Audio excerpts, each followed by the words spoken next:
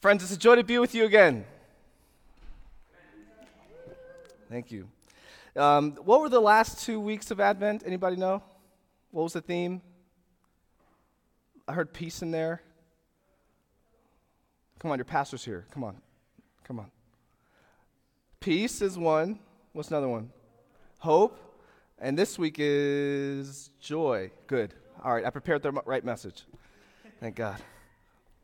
Thank you for laughing at my joke. It's funny. I'm going to be honest with you. I was preparing for this lesson. I told the pastor, I'm telling on myself, and I prepared a whole different sermon around joy. And then last night around 11 p.m., I remembered Advent. Oh, wait, I was like, I didn't even talk about baby Jesus. So I had to swipe everything and start over. It was fine. God showed up this morning. But today we're going to talk about the Advent season of joy. You already talked about peace and hope. What about joy? So, I started looking up the different words for joy. In Palestinian, I think it's bishir. In Spanish, it's gozo. In, I think, Hebrew, it's hara, or shara, depending on, Hebrew. Not Greek, Hebrew. In Swedish, it's gladje. Alegría, also in Spanish. Sorry, I'm Cuban, so they got double representation in there. Furaha in Swahili, ayo in Yoruba, bukurie in Romanian, heyo in Chinese, anan in Hindi, and kiupum in Korean. Yes, I practiced that. Yes, I'm proud of that. But at the end of the day, there's all these words for happiness and cheerfulness and joy, but what do they mean? All these words have their different nuances, but what makes them distinctive is where the joy comes from. You see, in creating the world, we're talking about the thing we're standing on, not the building, right? Like the waters and Mariana Trench, volcanoes, hurricanes. You with me? The world. When God created the world, he called it good and all that he created in it. So naturally, people find joy in good and beautiful things, amen? For anyone who hasn't met me, you got to talk back to me, otherwise I will stop this sermon. I grew up Southern Baptist CMA, so when I ask you a question, I mean it. Thank you for answering so far. But at the end of the day, Psalm 65, 11 through 12 talks about growing crops or flocked grazing as something to find joy in.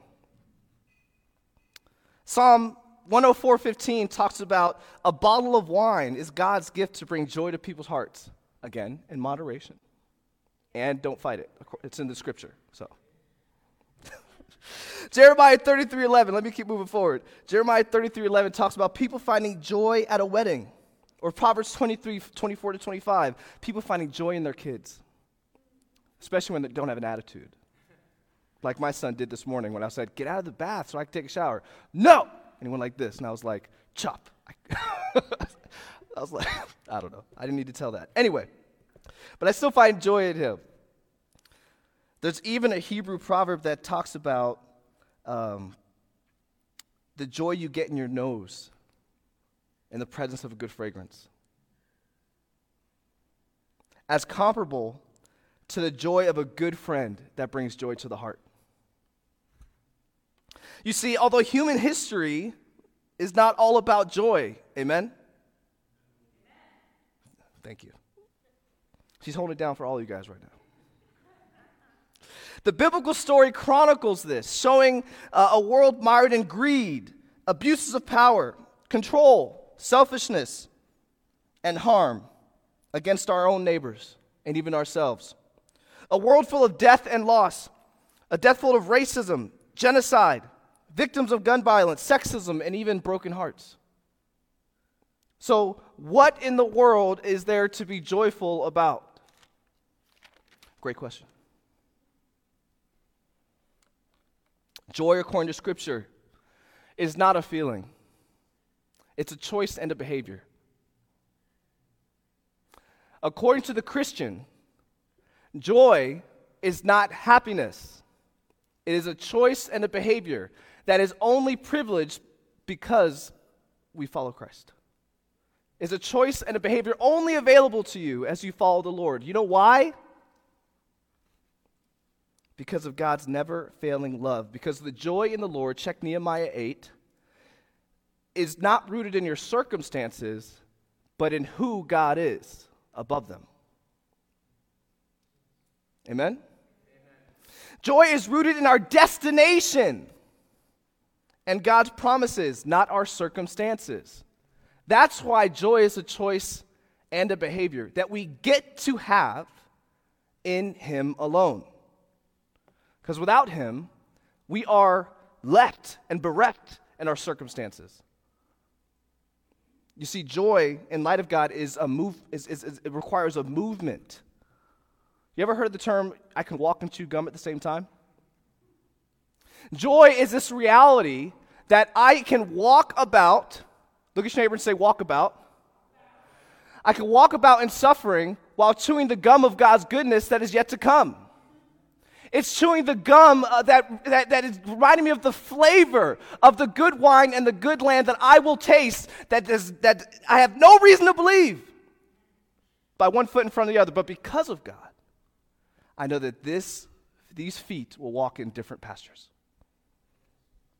Michael, how do you know this? Well, Scripture.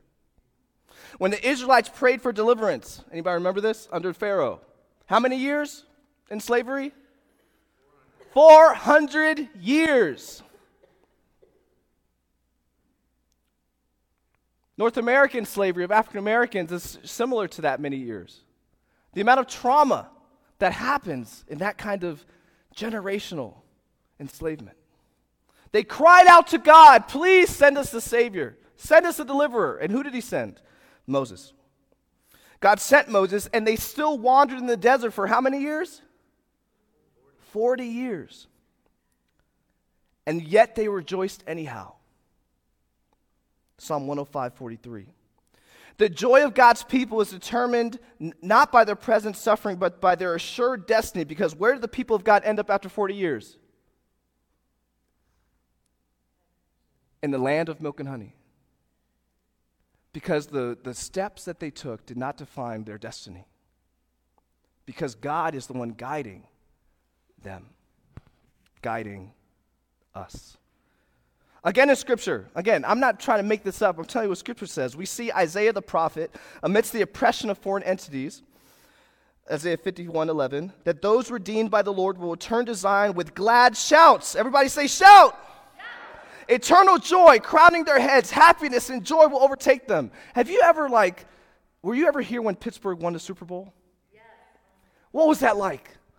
Made you want to go kiss your neighbor. Well, maybe not the one on the right, maybe the one on the left, But it made you want to just high-five people you don't know, buy people a drink that you don't even care about, right? In moderation. Right? Or non-alcoholic, Here's the thing. The beauty of that feeling in that moment is what Isaiah is speaking about here.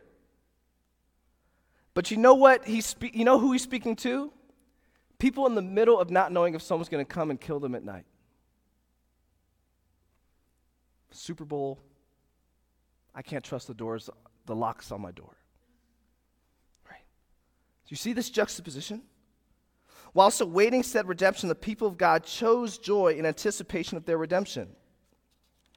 And this brings me to really the majority of the arc of much of Scripture, which is Jesus. Much of these promises of deliverance was foreshadowing Jesus to come. And I'm not talking about, Will Ferrell's Talladega Nights baby Jesus, okay? Even though it's a fun Jesus to pray to. But we're talking about the promised one, the proof that God will deliver us. It is Advent season after all. There's mangers in all these churches. Mangers and lawns. And what do we see at the centerpiece of that scene? A baby. I ask you again, what do we see at the centerpiece of those scenes? A what? A baby. We celebrate the birth of a baby. But again, remember, the juxtaposition of joy. The context of joy is amidst suffering. There's not the absence of loss in the presence of joy. I'll prove it to you. We just talked about baby Jesus, yes? Do you not recall that amidst Roman occupation, not only Roman occupation, but the tyranny of King Herod. Amidst this birth of Jesus, thousands of baby boys from the age of 0 to 2 were murdered, massacred. Some historical accounts have the number as high as 14,000.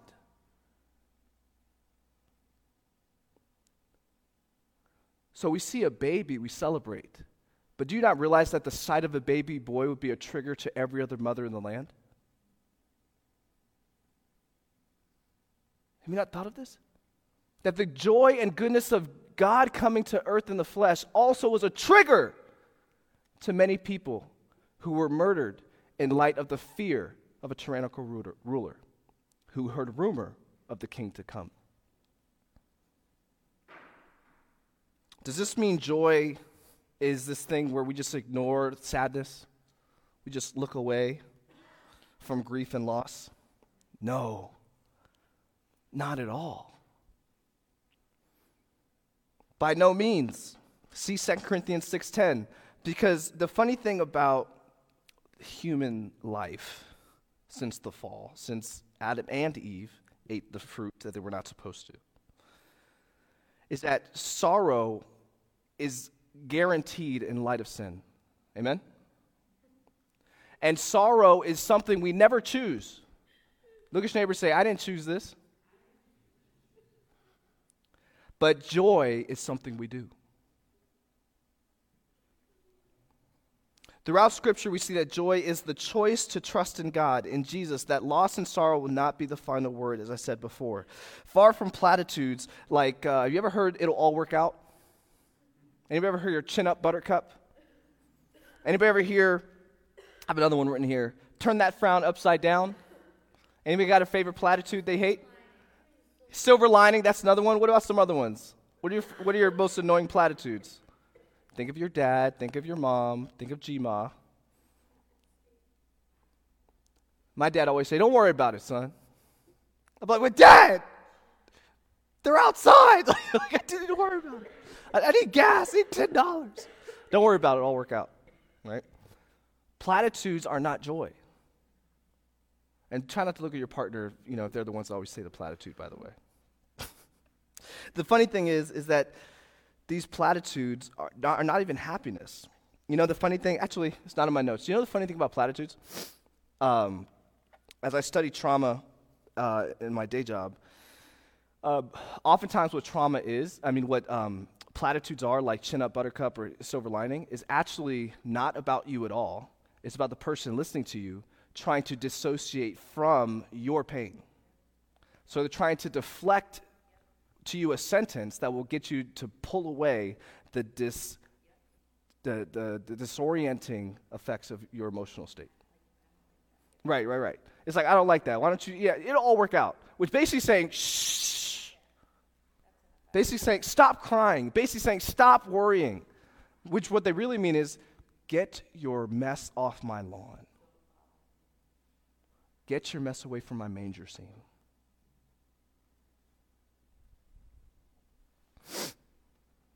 But the funny thing is that Christian joy in this Advent season, Christian joy in this Advent season, I'm neurodivergent. Can I do one more side quest with you? Say amen if that's all right. You ever heard of the term joy to the world? Yeah, it's Christmas time, right? What's that about? Baby Jesus. You know what's funny? That song was written by Isaac Watts, and it's based off Psalm 98. You know what Psalm 98 is about? Psalm 98 is not about the birth of Jesus. It's about the Jesus that comes to judge. The song by Isaac Watts called Joy to the World actually has nothing to do with Jesus in the manger. It's all about not Jesus coming as a savior of the world, but Jesus who comes to judge it.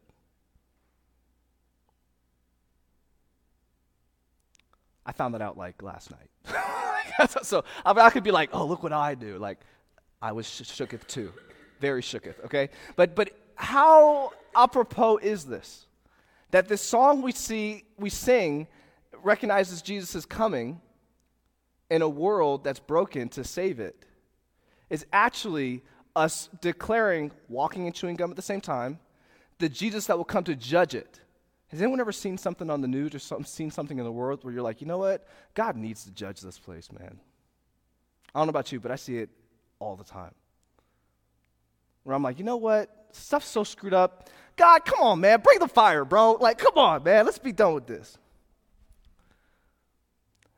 There's some suffering in life that makes you long for the justice of God. You're going to hear more about that next week. And what I'm here to tell you is that the joy to the world that you will hear and sing about is not something you're doing wrong. It's actually something that's very appropriate now. Do you see that in this Advent season of joy, we live between the birth of Jesus to save us and the return of Jesus to judge us?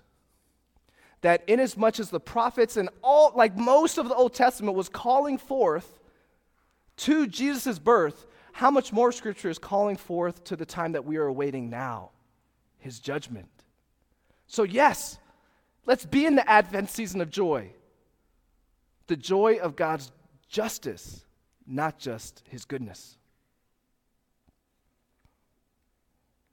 Because Christian joy is a significant choice and behavior in light of the power of Jesus' life, love, and obedience to the Father. That's what the choice and behavior of biblical joy comes from. We walk and chew gum at the same time. We walk out the present suffering as we chew the foretaste of the goodness of God, only God's Savior, God's saving grace, and his judgment. I had to find it, but I found it. So what's next, Michael? Well, I thought of a great metaphor. Anyone ever do marching band? Okay. Because God dropped this into me as clear as day, so I knew I was meant to say this. I've never done marching band. I know, I'm lost and found. The thing is, the marching band, I had to look this up. Because I may not have been in marching band, but I saw a practice once. I know. Like, who is this guy? But it matters. Just give me a second. Let me cook. I had to look at, I remember I was walking out of school in Lauderdale, Florida, Coral Springs to be exact. And I looked upon the football field and I saw all these like teenagers in different, like hoodies and different, clothes, not uniform. They all looked disheveled, they all looked exhausted, they all looked sweaty, right? Marching band. And, they're singing these ballads. They're preparing to sing ballads while doing intricate sequencing that is physically exhausting as entertainment to give a break between those who are battling on the field, licking their wounds in halftime and re-strategizing how to come out victorious. And they're the entertainment. And as I'm watching this group, they're all looking up. And they got these burdensome instruments, most of them. And I'm wondering, like, how the heck are they carrying that? Put it down, right? But then what happens, they're all looking up, and I had to look up what it was. What is that thing called? And it's a director's podium, if I'm not mistaken. And in the director's podium, sitting above all of them, is the field conductor. Now, I don't know about you, but have you ever seen like a NCAA game, like a Division I game? Yes? In your life? Okay. You saw, have you ever seen like the intricate movements they do? I saw one group one time, I forget what college it was, but they did Michael Jackson moonwalking. And I was like, what? While playing like a Michael Jackson song. Ohio State. Thank you, Victoria. So, Michael, why are you talking about marching band when it's talking about Advent season? Here's why. As I looked at these wearisome and exhausted teenagers who all they could see next to them is chaos. You're moving around with this weighty stuff, but because they keep their eyes on the field conductor, it ends up as beauty. And I thought to myself, God gave me that image because that's joy. It is the choice and the behavior to look up, and that joy only comes if you look up. Not just down at a baby, but look to the one who came to save and judge the world. because that's where we live now. The shepherds and they were all waiting for the Jesus that came to save. He's available to you. That joy is available to you today. Here's the thing. Whether you choose and live in that behavior or not, judgment is coming for us all. Amen? And there's enough suffering in the world that I think to let us say, well, you know what, maybe judgment isn't such a bad thing. But the funny thing about judgment is that Jesus, the one who came to save us, the baby Jesus, he took all that comes with what you would be judged for. He took it all. He took it all. What joy should the Christian have in his heart and her heart? What joy! I have mucked up my life. My life is mucky, even without my doing. And yet, I can chew the gum of the goodness that I will know. The foretaste of the land I will dance and sing and frolic and drink wine in. With a healthy body, with healthy relationships, and a healthy laugh.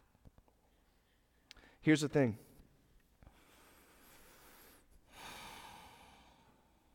Can you breathe in that joy?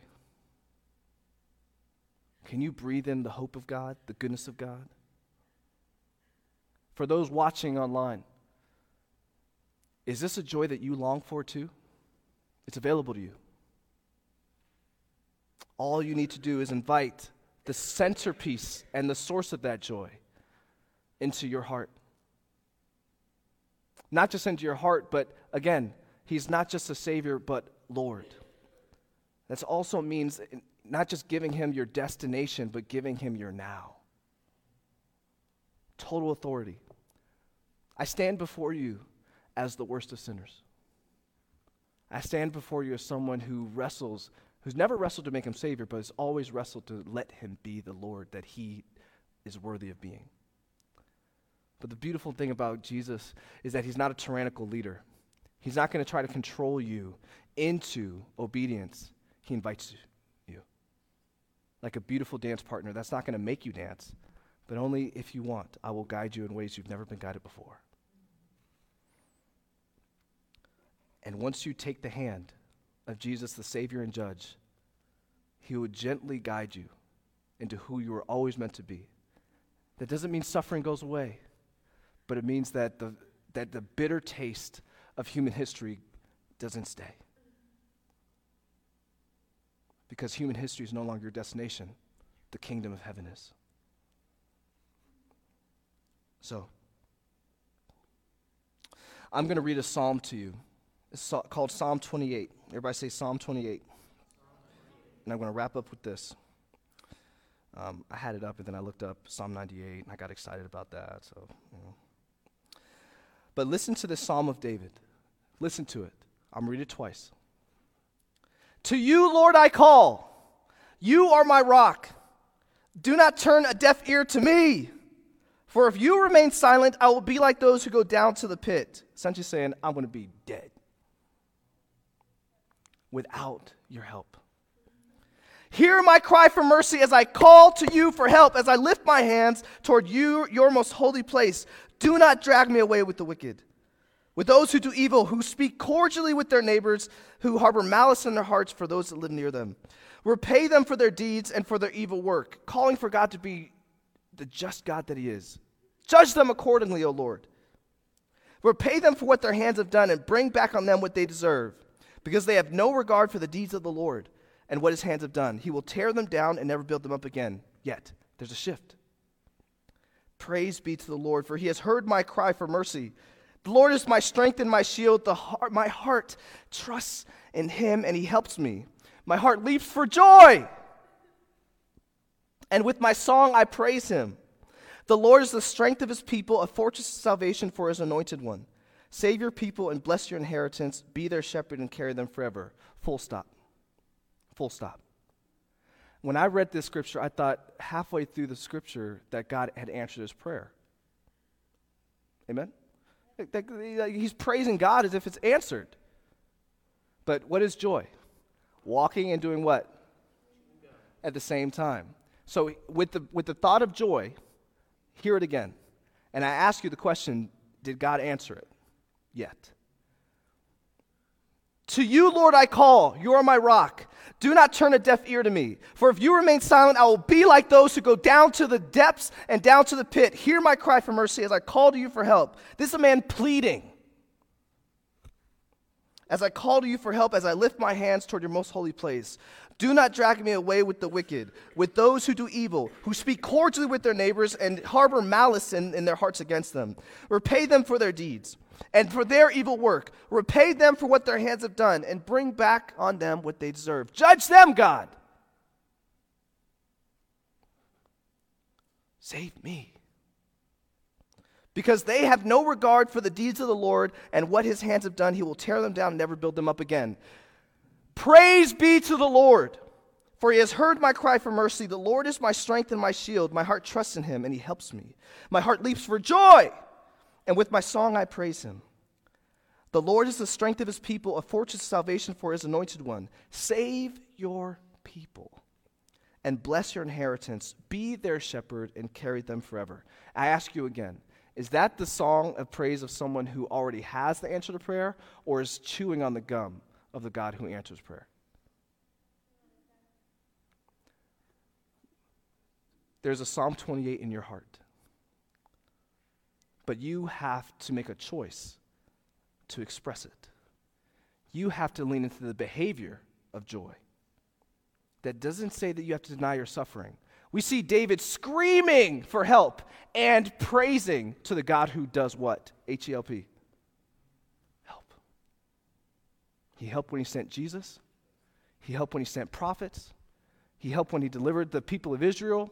And he helped when he delivered you. He helped you in that small prayer you forgot you prayed at the birth of your children. I don't know about you, but as a father, I beg God, please let this go well. I never felt so powerless in my life. Not just for my wife, but my newborn son and daughter. God answered that prayer, amen? Did he not answer your prayers? That is who you're crying for help to. And that is why you have joy.